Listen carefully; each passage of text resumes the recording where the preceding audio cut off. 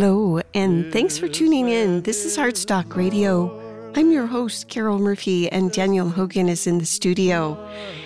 Our guest today is Cheryl Ann Carskaddon of Sundance Source. In just a moment, she's going to be with us and tell us all about what she is up to there.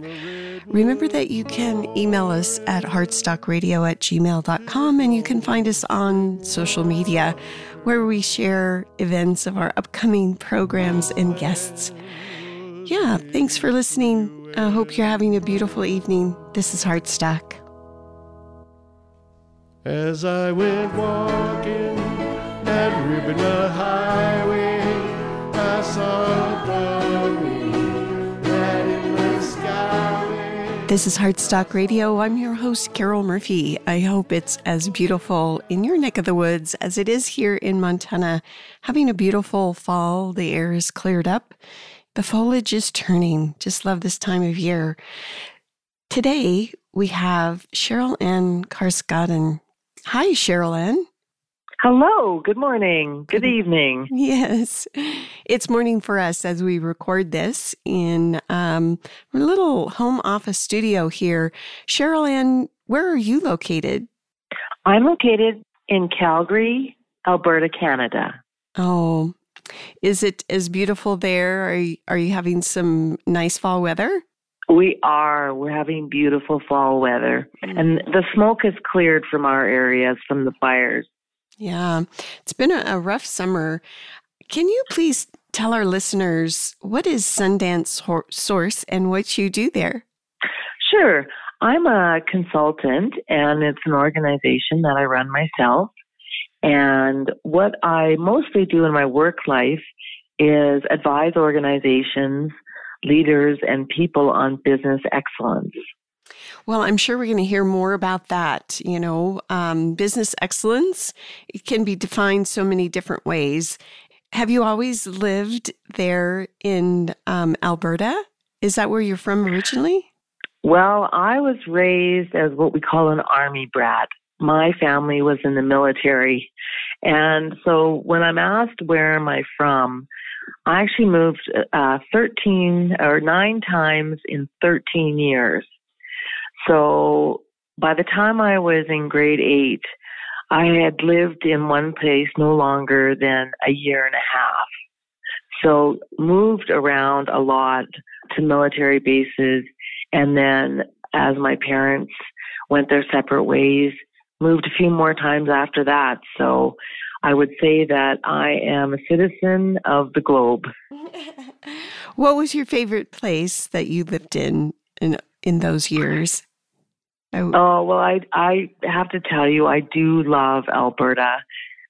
We've got the benefit of the mountains and the prairies, and it's just a beautiful, beautiful province. Mm. So tell us a little bit more about that. Was it your father who was a member of the military, and what branch, and other places maybe that you got to go that may have shaped your perspective growing up? Well, it really did shape my perspective. My father was in the Army, and he did work with the United Nations as well. So when I was born, he didn't see me for 6 months because he was over in Belgium with the United Nations.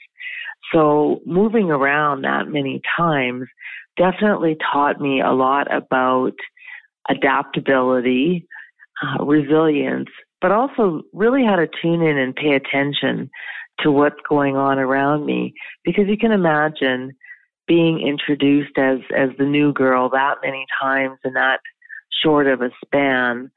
In order to find my place in my new home, I would really have to be, emotionally attuned to what was happening around me, to be able to find friends and to find activities that I could be a part of. So it really taught me to pay attention and to assess what was going on around me. And where else did you go and get to see? Well, I traveled a lot more outside of the military life. It was more my father who traveled. So we were on Air Force bases and Army bases around Canada. I lived in Vancouver, British Columbia with my mother after my parents had separated, but traveled a lot, either volunteering or through work, through Asia, through Europe, even a little bit into China and Africa. And did you get to see and experience those cultures in those places, or were you kind of sequestered on military bases?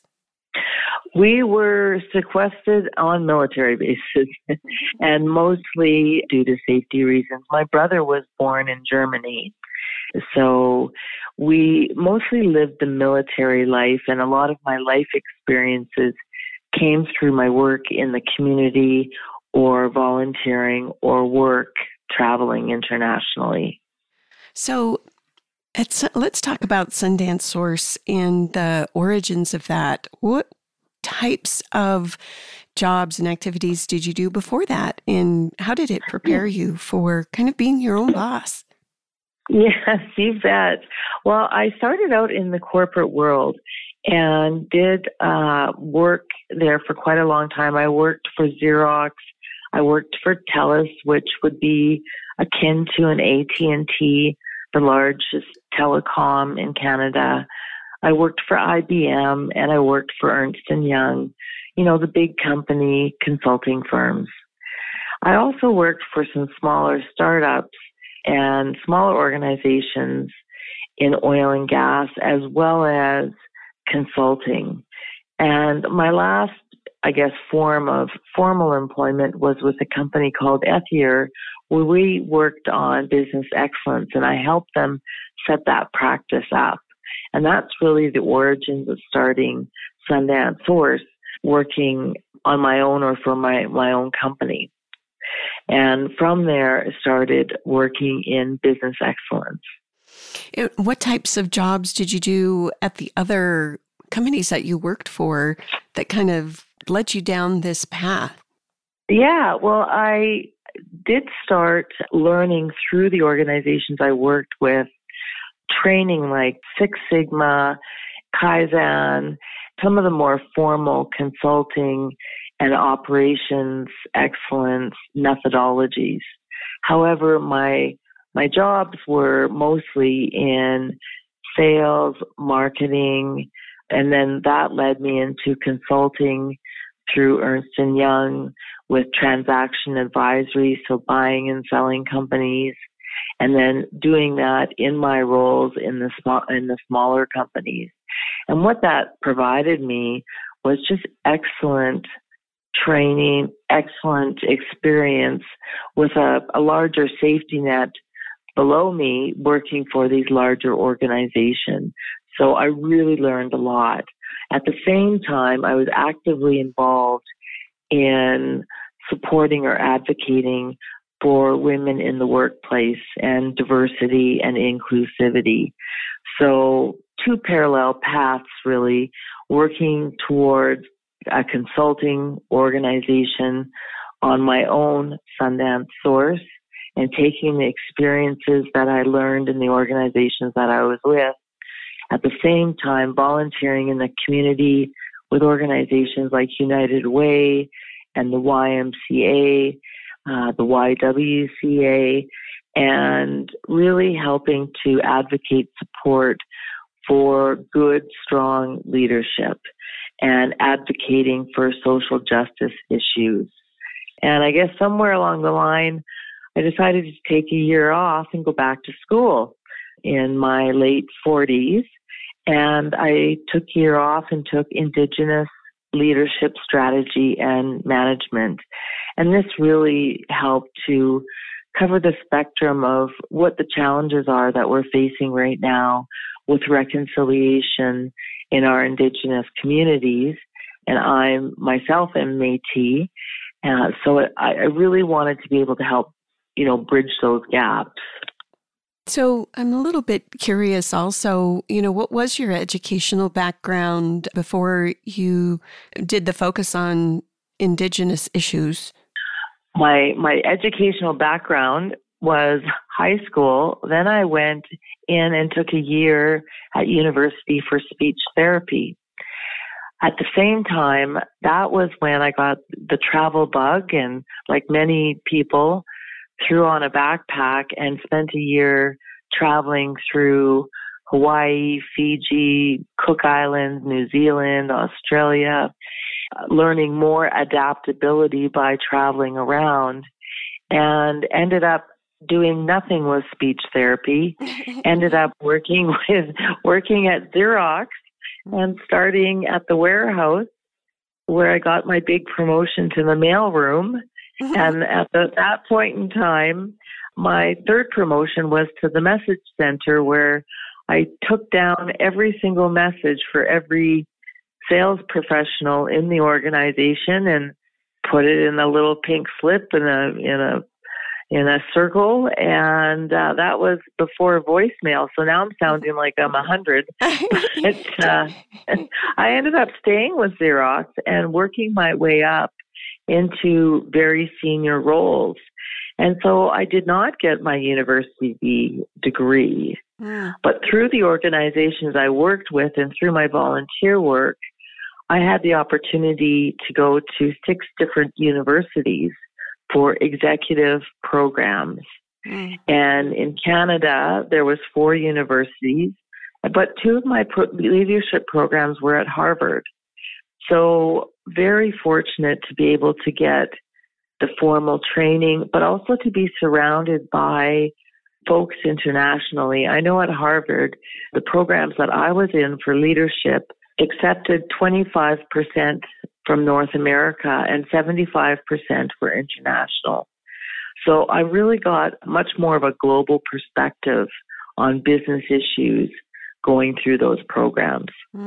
So with this global perspective and your Indigenous inspiration and background, it just seems like there had to be some sort of passion brewing there with all of your experiences. What happened that made you think and see that we needed this Indigenous perspective? Well, I know in Canada, and I feel that this is being experienced across North America, we have quite a divide and a fractured society when it comes to looking at honoring the Indigenous practices and the land rights and access through the lands. Also in Canada, our largest source and contribution to our GDP is our commodities. So when you look at things like oil and gas and access to pipelines, we ended up really butting heads back and forth around what the right things to do were, and a really divided, fractured approach between the rightful landowners in the Indigenous communities and the residential schools where Indigenous students were taken from their homes and forced to go to what we would call the white man's school. So it became very fractured. And because I was working in oil and gas, but Indigenous by background, I could really see both sides and wanted to become more of a bridge builder. And that really hit my passion around the triple bottom line. And that really fueled my desire and my passion to try to bring people together to look at the bigger picture. Yes, it's all coming together now. I can see. Yes. This is beautiful. This is wonderful. Okay, so we have so much more to talk about, and we're at that midway point break. So we shall be right back with Cheryl Ann and talk a little bit more about the triple bottom line. This is Heartstock.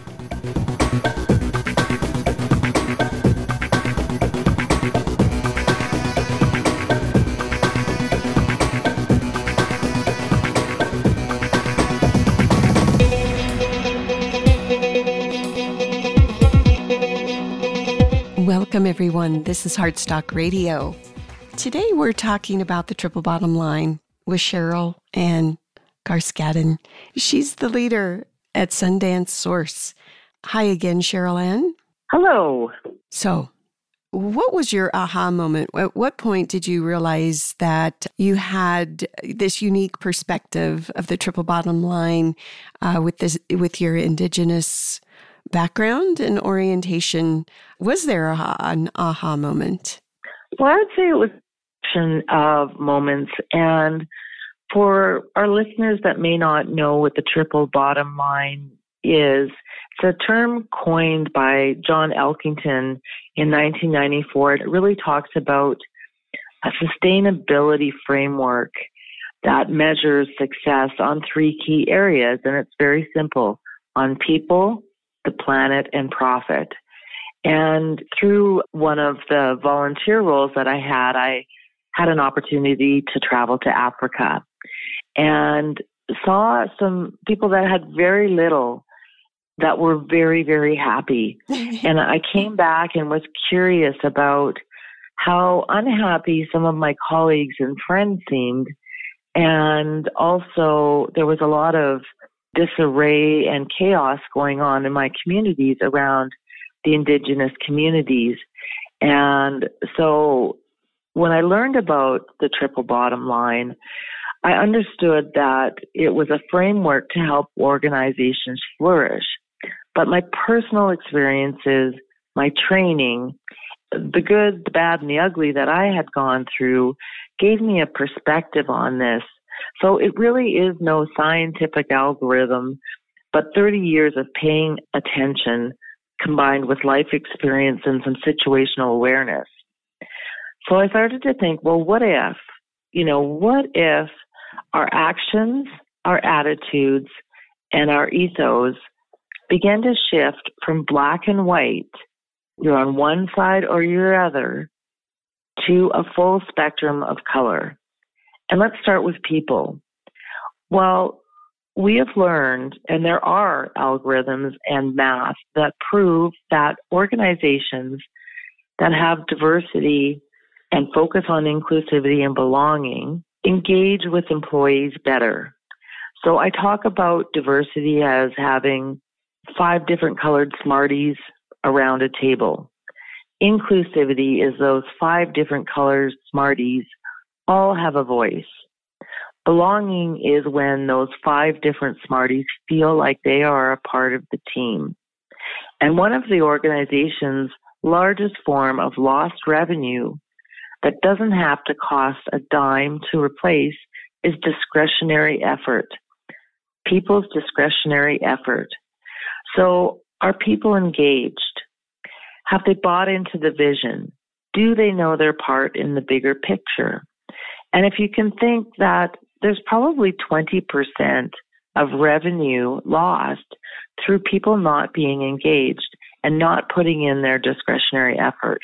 But even if you thought of just 10%, what an uplift that would be for a company. Mm-hmm. And then yes. I thought, well, what if around the planet? Again, the actions, the attitudes, and ethos. So I think we're at a point where it's irrefutable that humans' actions and attitudes and ethos impact our planet. And our planet is our greatest provider of resources. It gives us access to commodities. It's the future of animal and humankind. It's also the provider of our food, our shelter, and our basic needs. And in the Indigenous communities, they think 7 generations ahead. So what we do today, how will that impact 7 generations from now for the collective good? And so I started to think, are we killing Mother Earth, our greatest provider, trying to save ourselves? And it made me think of how do we move from nice to haves to must haves? And from a business perspective, caring about the planet and caring about people gives you the social license to operate, meaning it's no longer acceptable to destroy the earth and to create an environment that destroys your people and not face consequences. So we go to the third part, and that's profit. And again, back to actions and attitudes and ethos. What if we shifted from profit And what most people think of automatically when they hear profit is money, cash, currency. And we shifted that profit to abundance. The definition of profit in the dictionary is financial gain. But I was asking myself, financial gain by who? Abundance is defined as relative degree of plentifulness, having an ample amount. So are we in a place really to shift from the well understood and experienced today of the extreme view that profit is king or the extreme view that profit is evil to a better intention of what is the importance of abundance, of things required? And I just looked around at my friends and colleagues, and where are we at with our wellness, our physical and mental wellness, our relationships, our stress levels, our time? Oh my gosh, time being our most precious resource. Are we doing the things that we love? And can we create energy, and can that energy go back into work? So this gift to replace this time and all of this stress, people needed more money so they could pay for their coach, their therapist, take a vacation to get away from their life, run to yoga, be stressed out and be going, namaste, namaste, I must be less stressed, I must be less stressed. And losing connection with the single biggest source of connection and being connected as humans. And, you know, the single biggest contributor to unstable mental health is isolation. Our environment became very isolated. A lot of people were like, how did I get here? I'm lonely, I'm exhausted, I'm afraid. Nobody's really immune from this slippery slope or this slow boil of finding themselves working so hard, destroying the planet, and not being connected to their fellow humans. So why does this matter? Well, for organizations, it matters because the triple bottom line lowers risks for investors. So let's look at it from a company point of view.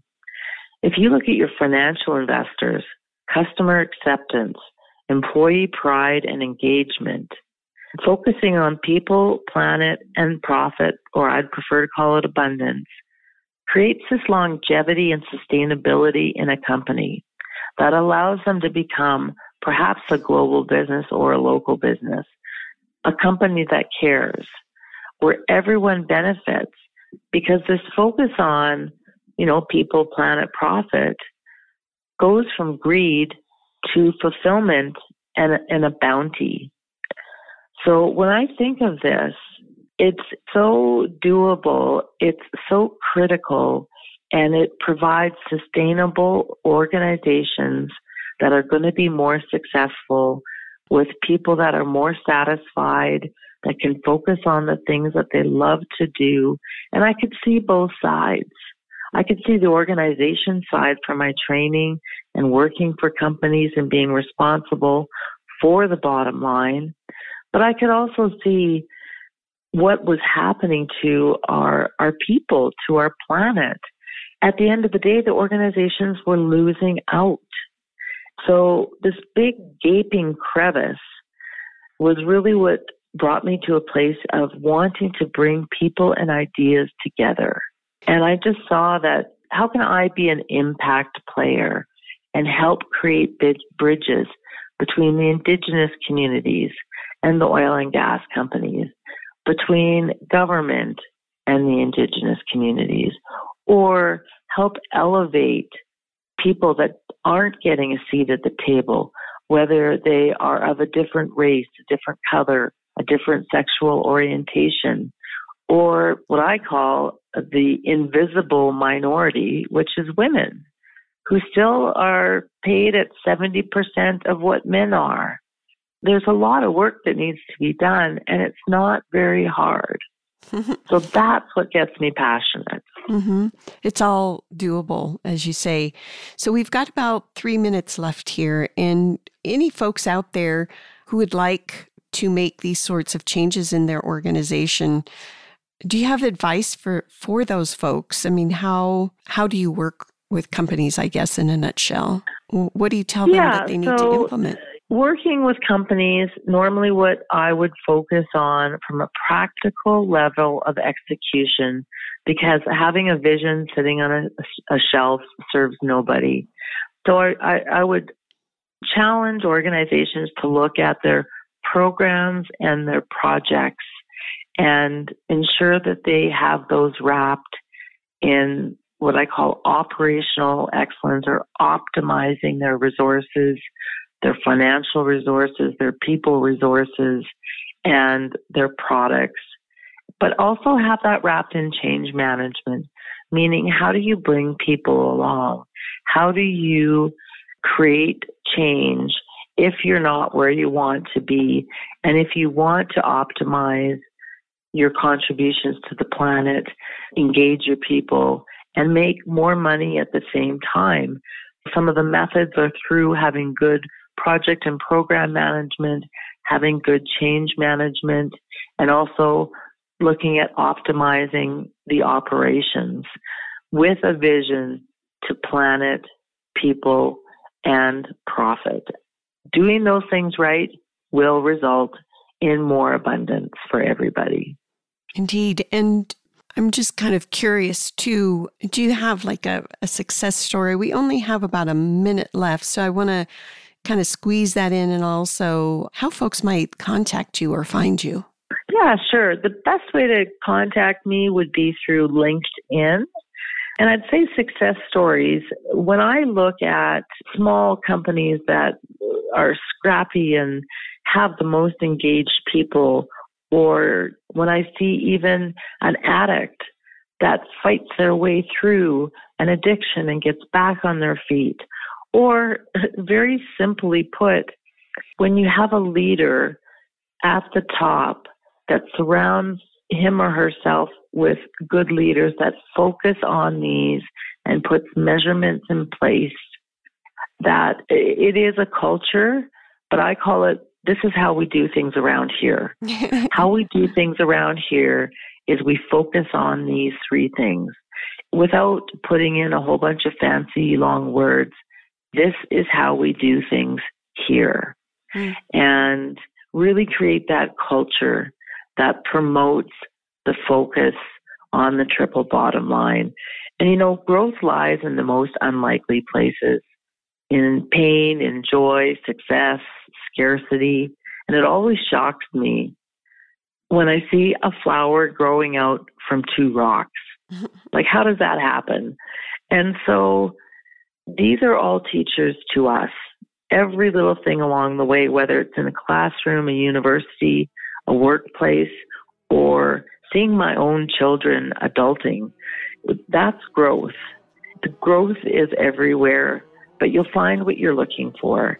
So looking for growth, looking for improving the triple bottom line, then you can put in the practices in behind it that support and sustain that culture. I love that.